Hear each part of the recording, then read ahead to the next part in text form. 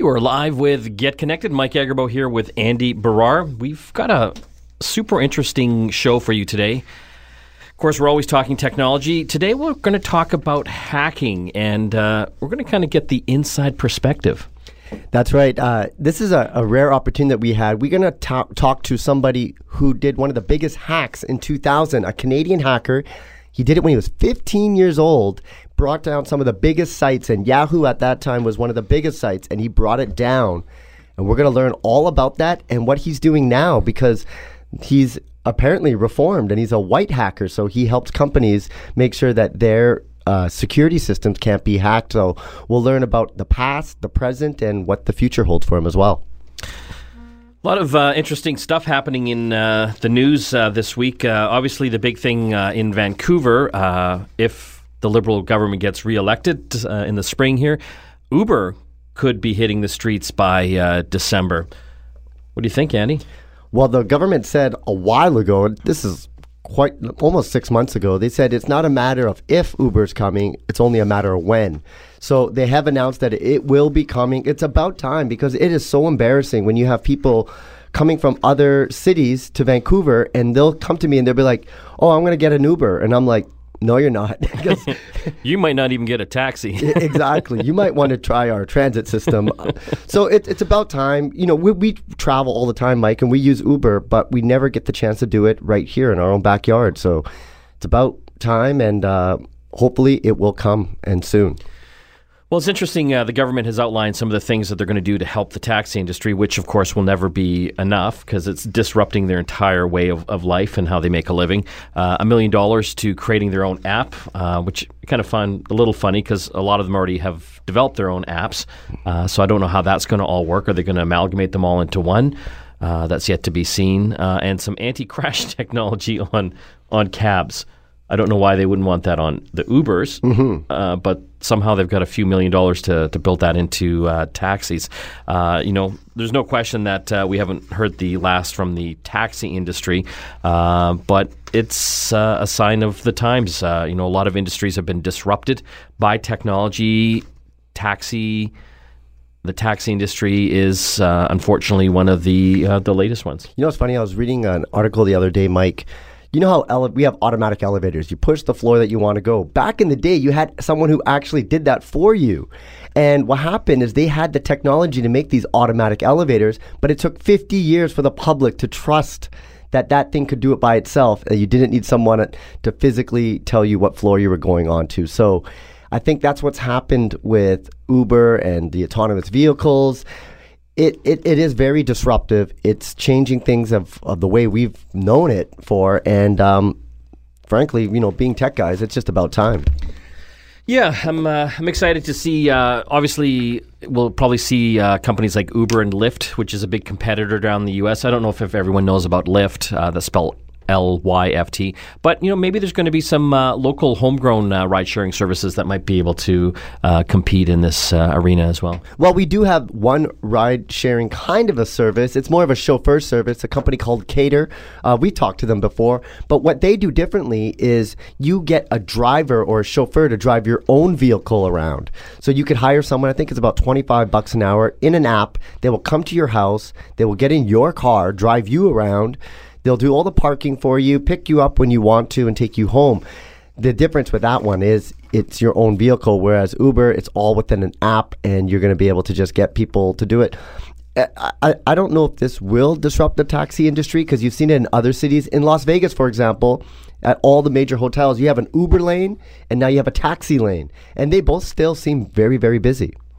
Yeah, I'm hoping that the taxi drivers will benefit from the increased awareness of availability of rides. The challenge right now is I think a lot of people don't use taxis, especially in the suburbs, because you can never get one. There's just not enough. The government's never allowed enough taxi licenses, and they've kind of geo-locked everything as well. The taxis couldn't go outside of their geographical area. Now that's all opening up. So I think it might be good for them as well. But if you're a taxi driver, wouldn't you just want to just use Uber? Depends if you have your own car or not. Yeah. So I think that... Because they're using either their taxi or in most cases, the person who owns the taxi license's taxi, they're renting it off them. So you might... And they probably already have their own vehicle at home. So Yeah, but if they don't, then they're kind of stuck. That's right. Yeah, that's the challenge. Other stuff in the news, Andy, kind of some interesting stuff. We talk a lot about Kodi boxes. These are little mini computers. You can make them out of a Raspberry Pi, which is a little computer that you can buy online. There's people selling them through Craigslist and other places. And these are essentially devices that hooked up to an internet connection in your TV, you can, in essence, get a lot of free TV channels. Kind of a gray area, obviously, or maybe illegal in many cases, but more and more people are getting into these boxes. We've been experimenting with Kodi boxes for about a couple of years now, but what's amazing is how popular it's become. People that you typically don't think are very techie are talking about this because they hear that there's this box that can give you free TV, whether that's TV channels, movies, TV shows, live TV, and even live sports. So I have a Kodi box. I've built a lot of these over the years for family and friends. It is completely gray area, but there's talks that they're going to really try to hamper it down because it's becoming more and more popular. Companies were actually selling these boxes preloaded with all the software that you needed, and now they're starting to get cracked down on that as well. So it's an interesting thing to see how the future holds. It's really like a black streaming box. Like we talk about Roku and that have these channels that you can subscribe to. This is more on the dark internet side because it's basically finding all that content on the internet, scrubbing for it, and then giving it to a nice interface that's very, very similar to how Netflix shows their content. Well, it's interesting. In a study over in the UK, and I found this fascinating, people over 55 years of age were 6 times more likely to use these boxes to watch pirated video than young adults, which I thought that was amazing because, you got to have a bit of technology to make this to make this all work. Well, anecdotally, I can tell you my dad, who is not techie at all, has one of these boxes. He heard about it through his friends. We got him set up, and he can navigate right through it, and he can barely use his smartphone. So it just shows that it's getting better. It's getting more user-friendly, and people will learn tech to get free content, and that's what we're showing with that study that says if you're over 55, you're 6 times more likely to be using a Kodi to watch your content online. Another interesting story. I don't know if you've seen this video online, Andy. It's been popping up in my Facebook news feed. Airbus has got this new pod car drone demo video that's kind of their idea of how the future might be with cars and flying cars. You gotta Google this thing. It's again Airbus. It's kind of a concept thing, but they're basically showing this little 4-wheel car with a little pod on it. It's autonomous. It'll drive you to where you need to go by itself. And then if you want to get there faster, you can basically call for the drone part. Basically, this flying drone will come over and then sit on top of your car pod and then take off. It's kind of hard. It is kind of hard to explain, but imagine this. You're in this little tiny pod car, so it's like the size of a smart car, and you're stuck in traffic. You can, on your app, then order this drone to come over, land on the top of your car, it connects to the car, and then picks you up and takes you where you need to go. It is an amazing concept. A lot of people thought that Airbus wasn't really serious about this. It's just something that they're experimenting with. But they said that this is a serious idea, and they're working on it to see if this is something they could implement, and maybe we could see that in the future. Kind of freaks me out. Like, how safe is this thing going to be? Well, I mean, you look at it. I mean, it looks cool, but yeah, I don't know how far we are off from something like this. Probably another 20 years, really. You know what? 20 years ago, I bet you were talking... Because of the safety regulations. Yeah, but 20 years ago, I bet you would have said that, we can't have a self-driving car, and look how close we are to that technology. So it takes time. They're going to work it out. The weight issue is what I'm really concerned about, because we know from drones that they can't carry much weight. That's got to be a pretty big drone to be able to just pick up a car and take it to somewhere else. Andy, we got an awesome prize again this week. We're giving away some great prizes here on Get Connected. This week, we're giving away the Asus Transformer Mini Convertible Laptop. This is both a tablet and a laptop in one. It even comes with a stylus, so you have multiple ways to interact with this device. You have to go to our website to check it out. Go to getconnectedmedia.com and enter and win the Asus Transformer Mini convertible laptop. Thanks to our friends over at Intel Canada for giving this prize away for us to give to you. We've got lots more to talk about. We're going to be chatting with Mafia Boy. He's a high-profile Canadian hacker that back in the day hacked into some of the major websites out on the internet. We're going to learn how he all got started, what kind of brought his downfall, and what he's doing now on the good side of hacking. He's a white hat hacker. That's right. Which apparently is a good hacker. That's a good hacker. You're listening to Get Connected. We'll be back right after this. You are back with Get Connected. Mike Agerbo here with Andy Barrar. We still got lots to talk about on today's show. Big theme, though, today is hacking. We've got a great hacker on the line right now. His name is Michael Mafia Boy Kelce. He's a former high-profile Canadian hacker who's hacked into some major websites back in his day. Michael, thanks for joining us. Pleasure to be here. Do I call you Michael or Mafia Boy? I prefer Michael, but really the choice is yours. So I kind of wanted to get into your story, like how you started, and of course we'll get into what you did and what you do now. But when did you start getting into computers? I got my first computer when I was 6 years old, actually by chance, because my parents were actually divorced at the time, and my father was in the transport industry as a businessman, so he was very busy at the time, and basically had to find a way to occupy my time when I was with him. So he took a computer home from work and basically plopped it down in front of me, and the rest is history, so as they say. And what year was this, Michael? Oh, it was the year 1990. I had just turned 6 years old. Wow, those are early computer days. That's like the 386 or 286 computers back then. Yeah, it was something of an anomaly. Like, not many kids obviously had computers at that point in time. So what were some of the first things you learned back in the day? Well, obviously I was learning to navigate through DOS. That was definitely one of the first operating systems I had to meddle with. And I was kind of reading books early on about programming, like early languages like Pascal, and just kind of understanding the inner workings of what a computer is, what it does, and how I can manipulate it, most importantly. Well, that's interesting because this is pre-internet time that you're actually learning all these skills. The internet was around, but it really hadn't gone into public or people's computers in their homes yet at that time. Right, but thankfully there was a few books at the library, so the good old library where you had to go check in and get a card, not an e-book. What about, Michael, did you ever use BBS, the bulletin board service? That was my early entry into like computers communicating with each other. And I know Mike, you've done that as well. You were into BBS in the early days. Absolutely. BBS was my first interaction with like using a modem and kind of downloading stuff. It took forever to download, don't get me wrong, but no, definitely used BBS and kind of navigated through there. And so what was kind of your first entry into, I guess, hacking, so to speak?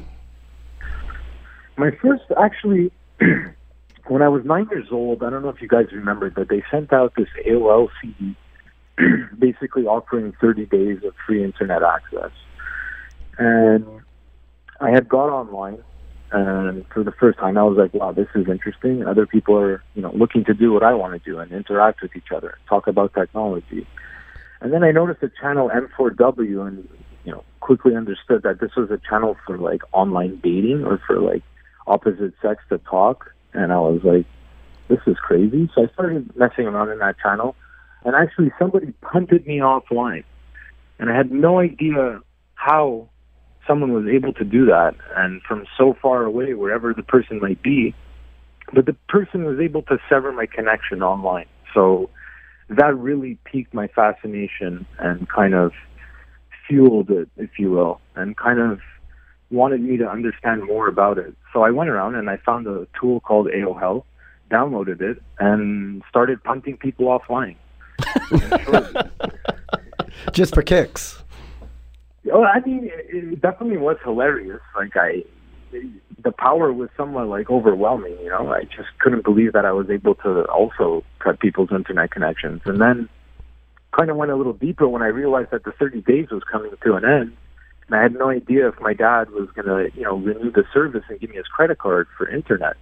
He had no idea what was going on with the internet and stuff like that. So I had to find a way to stay online. In the program AOL, there was an app that allowed you to appear as an administrator online. So I went online and basically started asking people, due to a power outage, I need to verify your login name and password.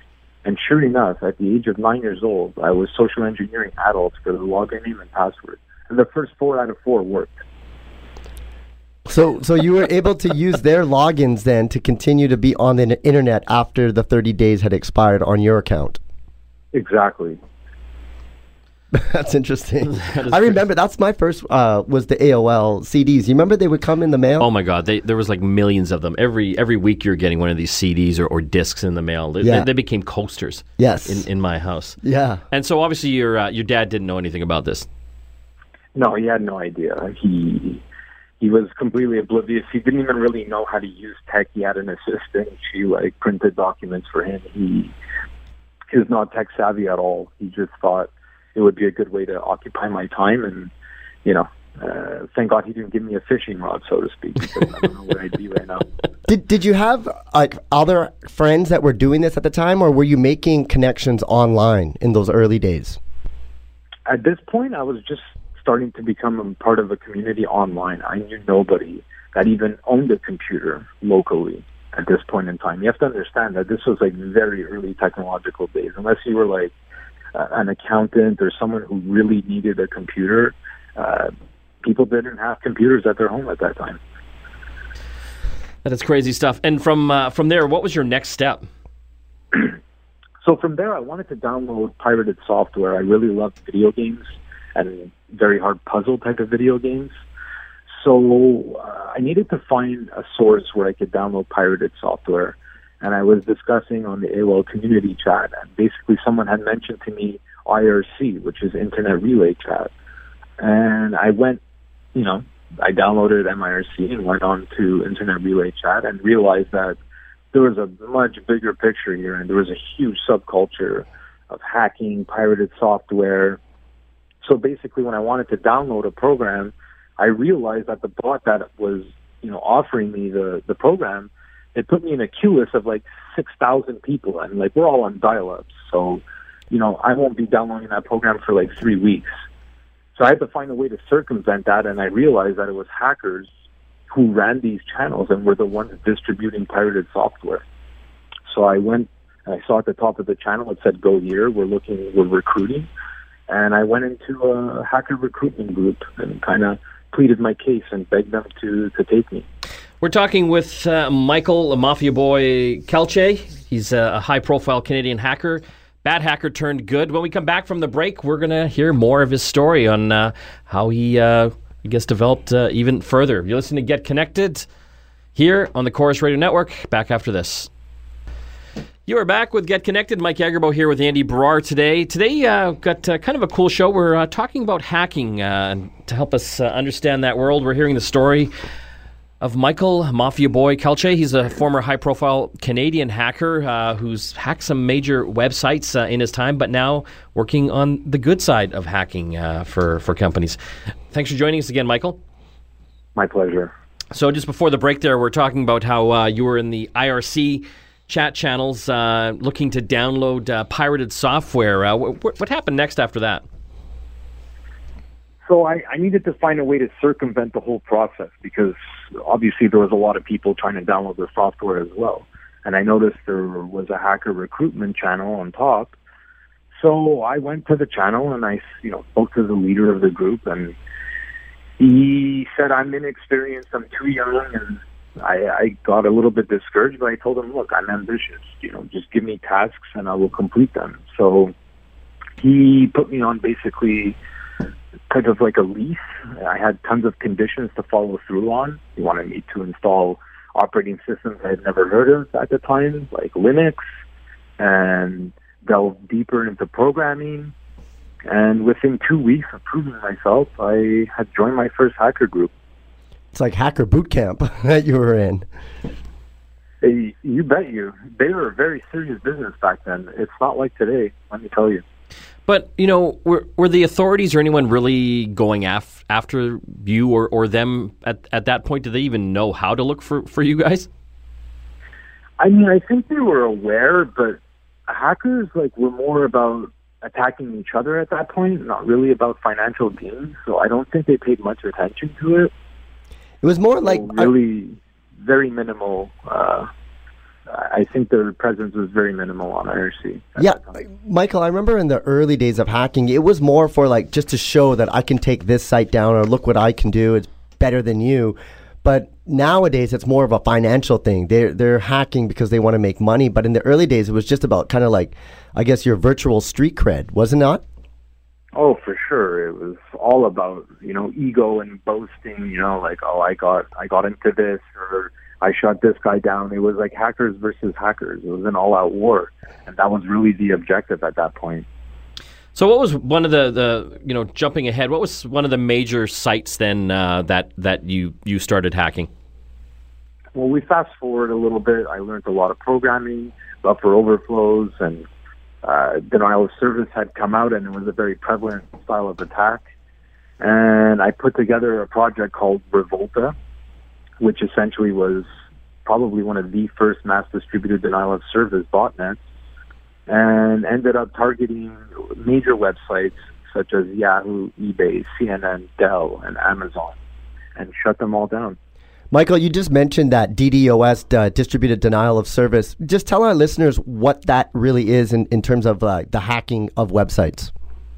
It's basically when you're sending transmissions in the form of packets to whoever your target may be, and basically overwhelming them with so much requests and packets that essentially they can't cope with it, that it basically shuts the server offline.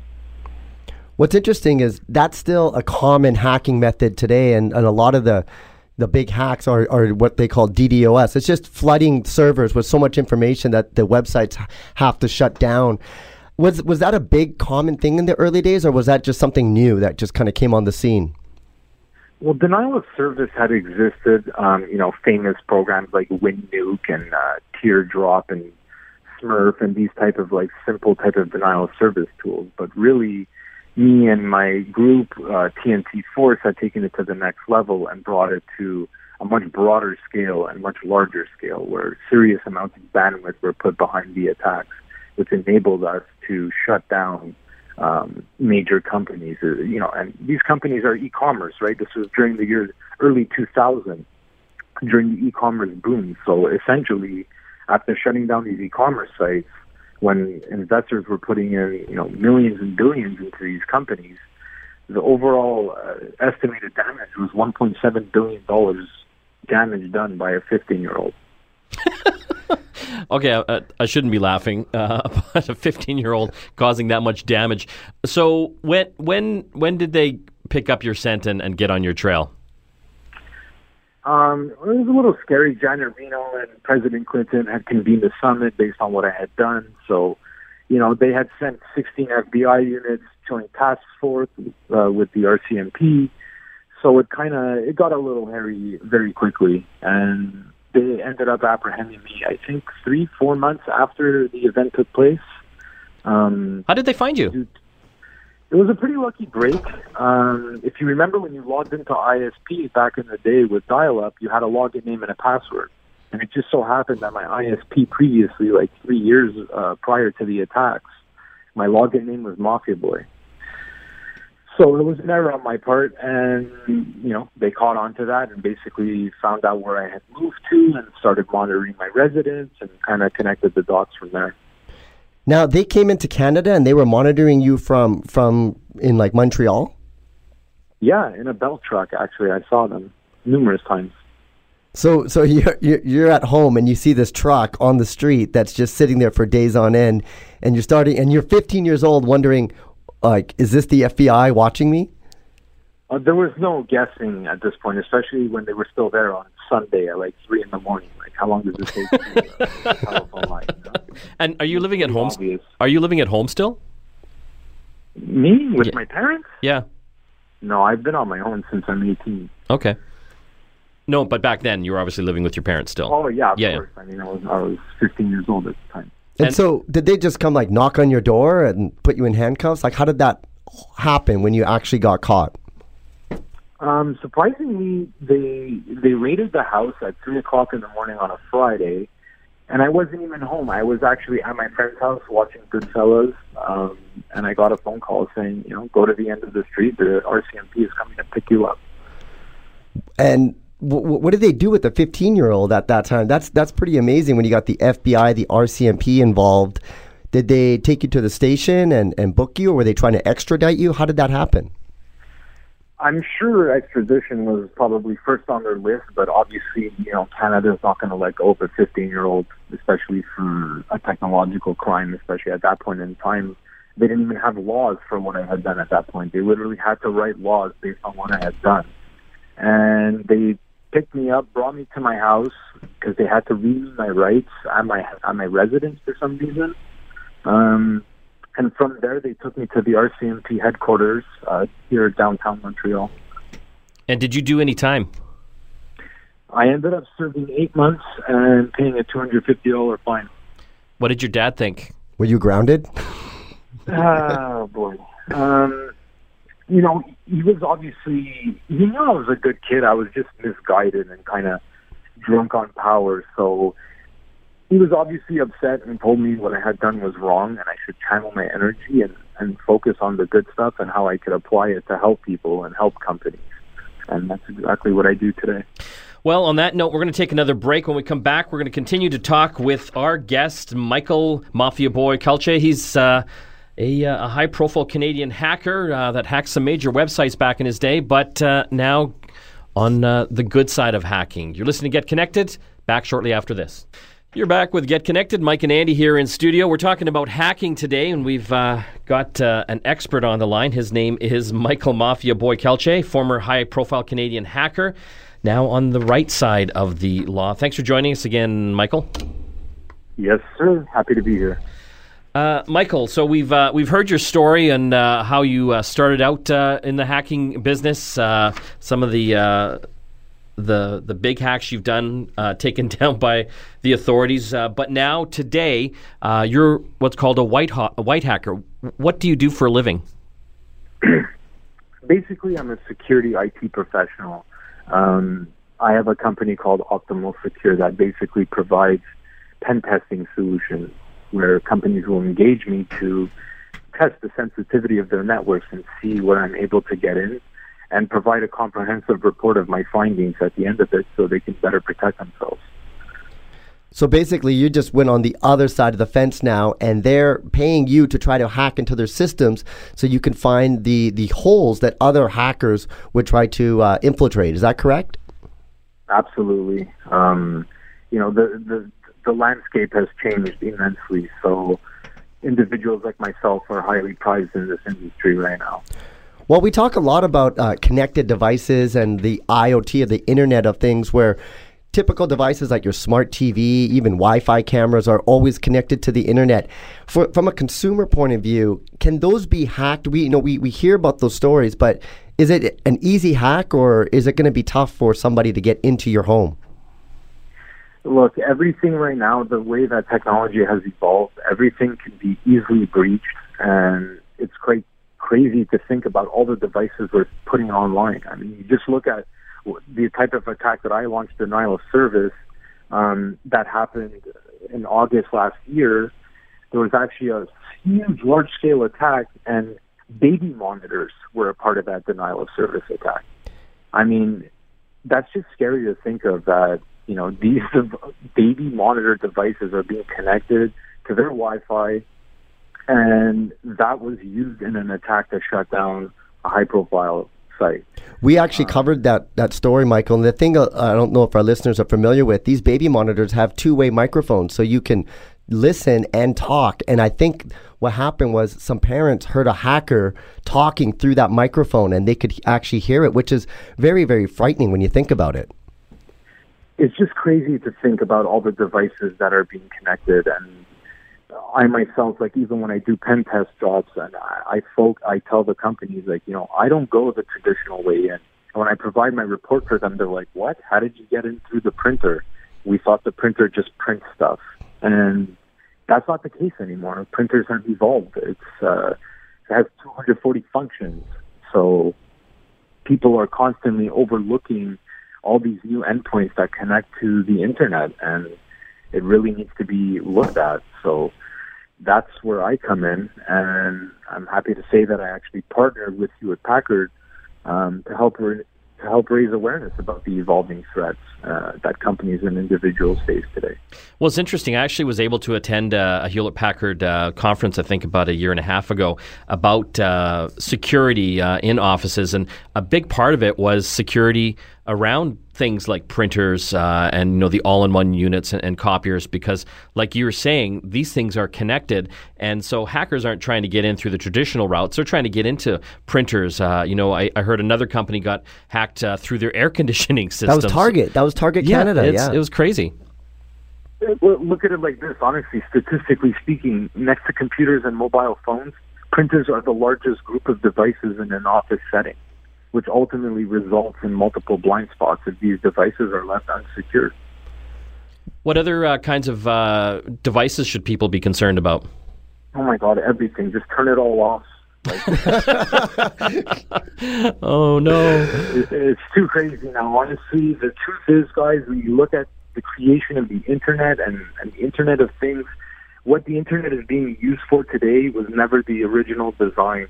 So security was never actually put in place. Like, if you look at it, DARPA and CERN laboratories who created the internet, like, the use of it was meant to be a tool of communication and physicists to talk amongst each other. They never incorporated security at the actual fundamental levels. And now here we are creating a new device every day, and it's the same inherent flaws exist. Michael, I don't know if you heard this. WikiLeaks just came out with a report saying that the CIA was going into people's homes using their smart TVs to, even if they were off, they were still able to get inside. Is that another risk of, is it possible for people to get in through something like a connected TV? Absolutely. I mean, I've already seen, I'm sure you guys might have heard of ransomware attacks. Yeah. People's TV have been hit by ransomware, so it's, the CIA is more than perfectly capable of listening in through your TV, look at you through your webcam. Everything around you is technology, and you're surrounded by it, and it's really ultimately up to you to secure it, because if you don't, everybody has access to it. As a former hacker, what's your opinion for ransomware? If somebody gets a message saying that we have your personal information, you have to pay us this much money to get it back, should they pay, or should they? What should they do? Well, it really depends on what kind of data that you have, like how important it is to you, because a lot of times it can be very hard to decrypt. But ultimately, as a preventative measure, the best thing you could do is back up your data. So if you ever do get hit by ransomware, even though there are tools out there that can prevent it, you can download tools that just run in the background and prevent ransomware. But let's say you don't have that tool, you can also back up your data. And if you do get breached, just restore from whichever point that you saved that. There's always ways to mitigate stuff, and nothing will ever be 100% secure. That's the bottom line. But all we could do is mitigate the risk. So you could be driving a car. It's a risk. You could die driving a car. It happens every day. But if you buckle your seatbelt, you're mitigating the risk of you dying. It's the same thing. Michael, I want to thank you so much for joining us on the show today. This has been very enlightening, and good luck in your profession going forward. I appreciate that very much. Andy and Mike, let's do this again sometime. I would love to. Michael, Mafia Boy, Kelce, hacker turned good. Doing a lot of stuff for Hewlett Packard now, which good to know. Probably the safest printers. That's right. When we come back from the break, of course, we'll be talking more tech. Stay tuned. You're back with Get Connected. Mike and Andy here in studio. Been a Interesting show, Andy. Just goes to show you that hacking is still very prevalent. Hackers can get into all sorts of devices. But, I saw a really great article on the CBC website this past week, and it was about routers and how poorly they are defended. You typically get your router, and especially from your ISP, and you just let it sit for years. You never update it. That's the problem. It's not that the routers have like a backdoor that it's easy to hack into. It's that they constantly upgrade the software, the firmware on the router as they understand how people are trying to infiltrate into routers and get in through the back door. So the problem is a majority of people out there are not upgrading the firmware on the router. They buy it, they get it set up. Maybe their ISP comes and sets it up. But you have to constantly go in there to see what the latest updates are and then update them, just like you would do with your own computer. That is how you keep yourself secure. And it was interesting talking to Michael. This is the first time that we had a chance to talk to an actual hacker who was now reformed, or a white hat hacker. And it's funny because those guys know how to get in, and that's what he gets paid now from the companies to basically say, try to hack our system, and then he'll tell them all the different security holes that they need to address. Andy, the prize one more time. We're giving away the Asus Transformer Mini Convertible Laptop. This is both a tablet and a laptop in one. It's courtesy of our friends over at Intel Canada. You got to go to our website to check this out. If you have an old laptop or an old computer and need an upgrade, you're going to want to enter getconnectedmedia.com for your chance to win the Asus Transformer Mini Convertible Laptop. And I believe, actually, we might even have the contest up on our Facebook site this week, Andy. That's right. So you can go to Get Connected Media. Just search that in Facebook. And if you're not liking our stuff, you want to do that because we post all our latest videos, gadget reviews, and, of course, the contests, all on our Facebook page as well. Just search Get Connected Media inside Facebook and like our page. That's all the time we have left. Mike and Andy logging off. We will see you again next week.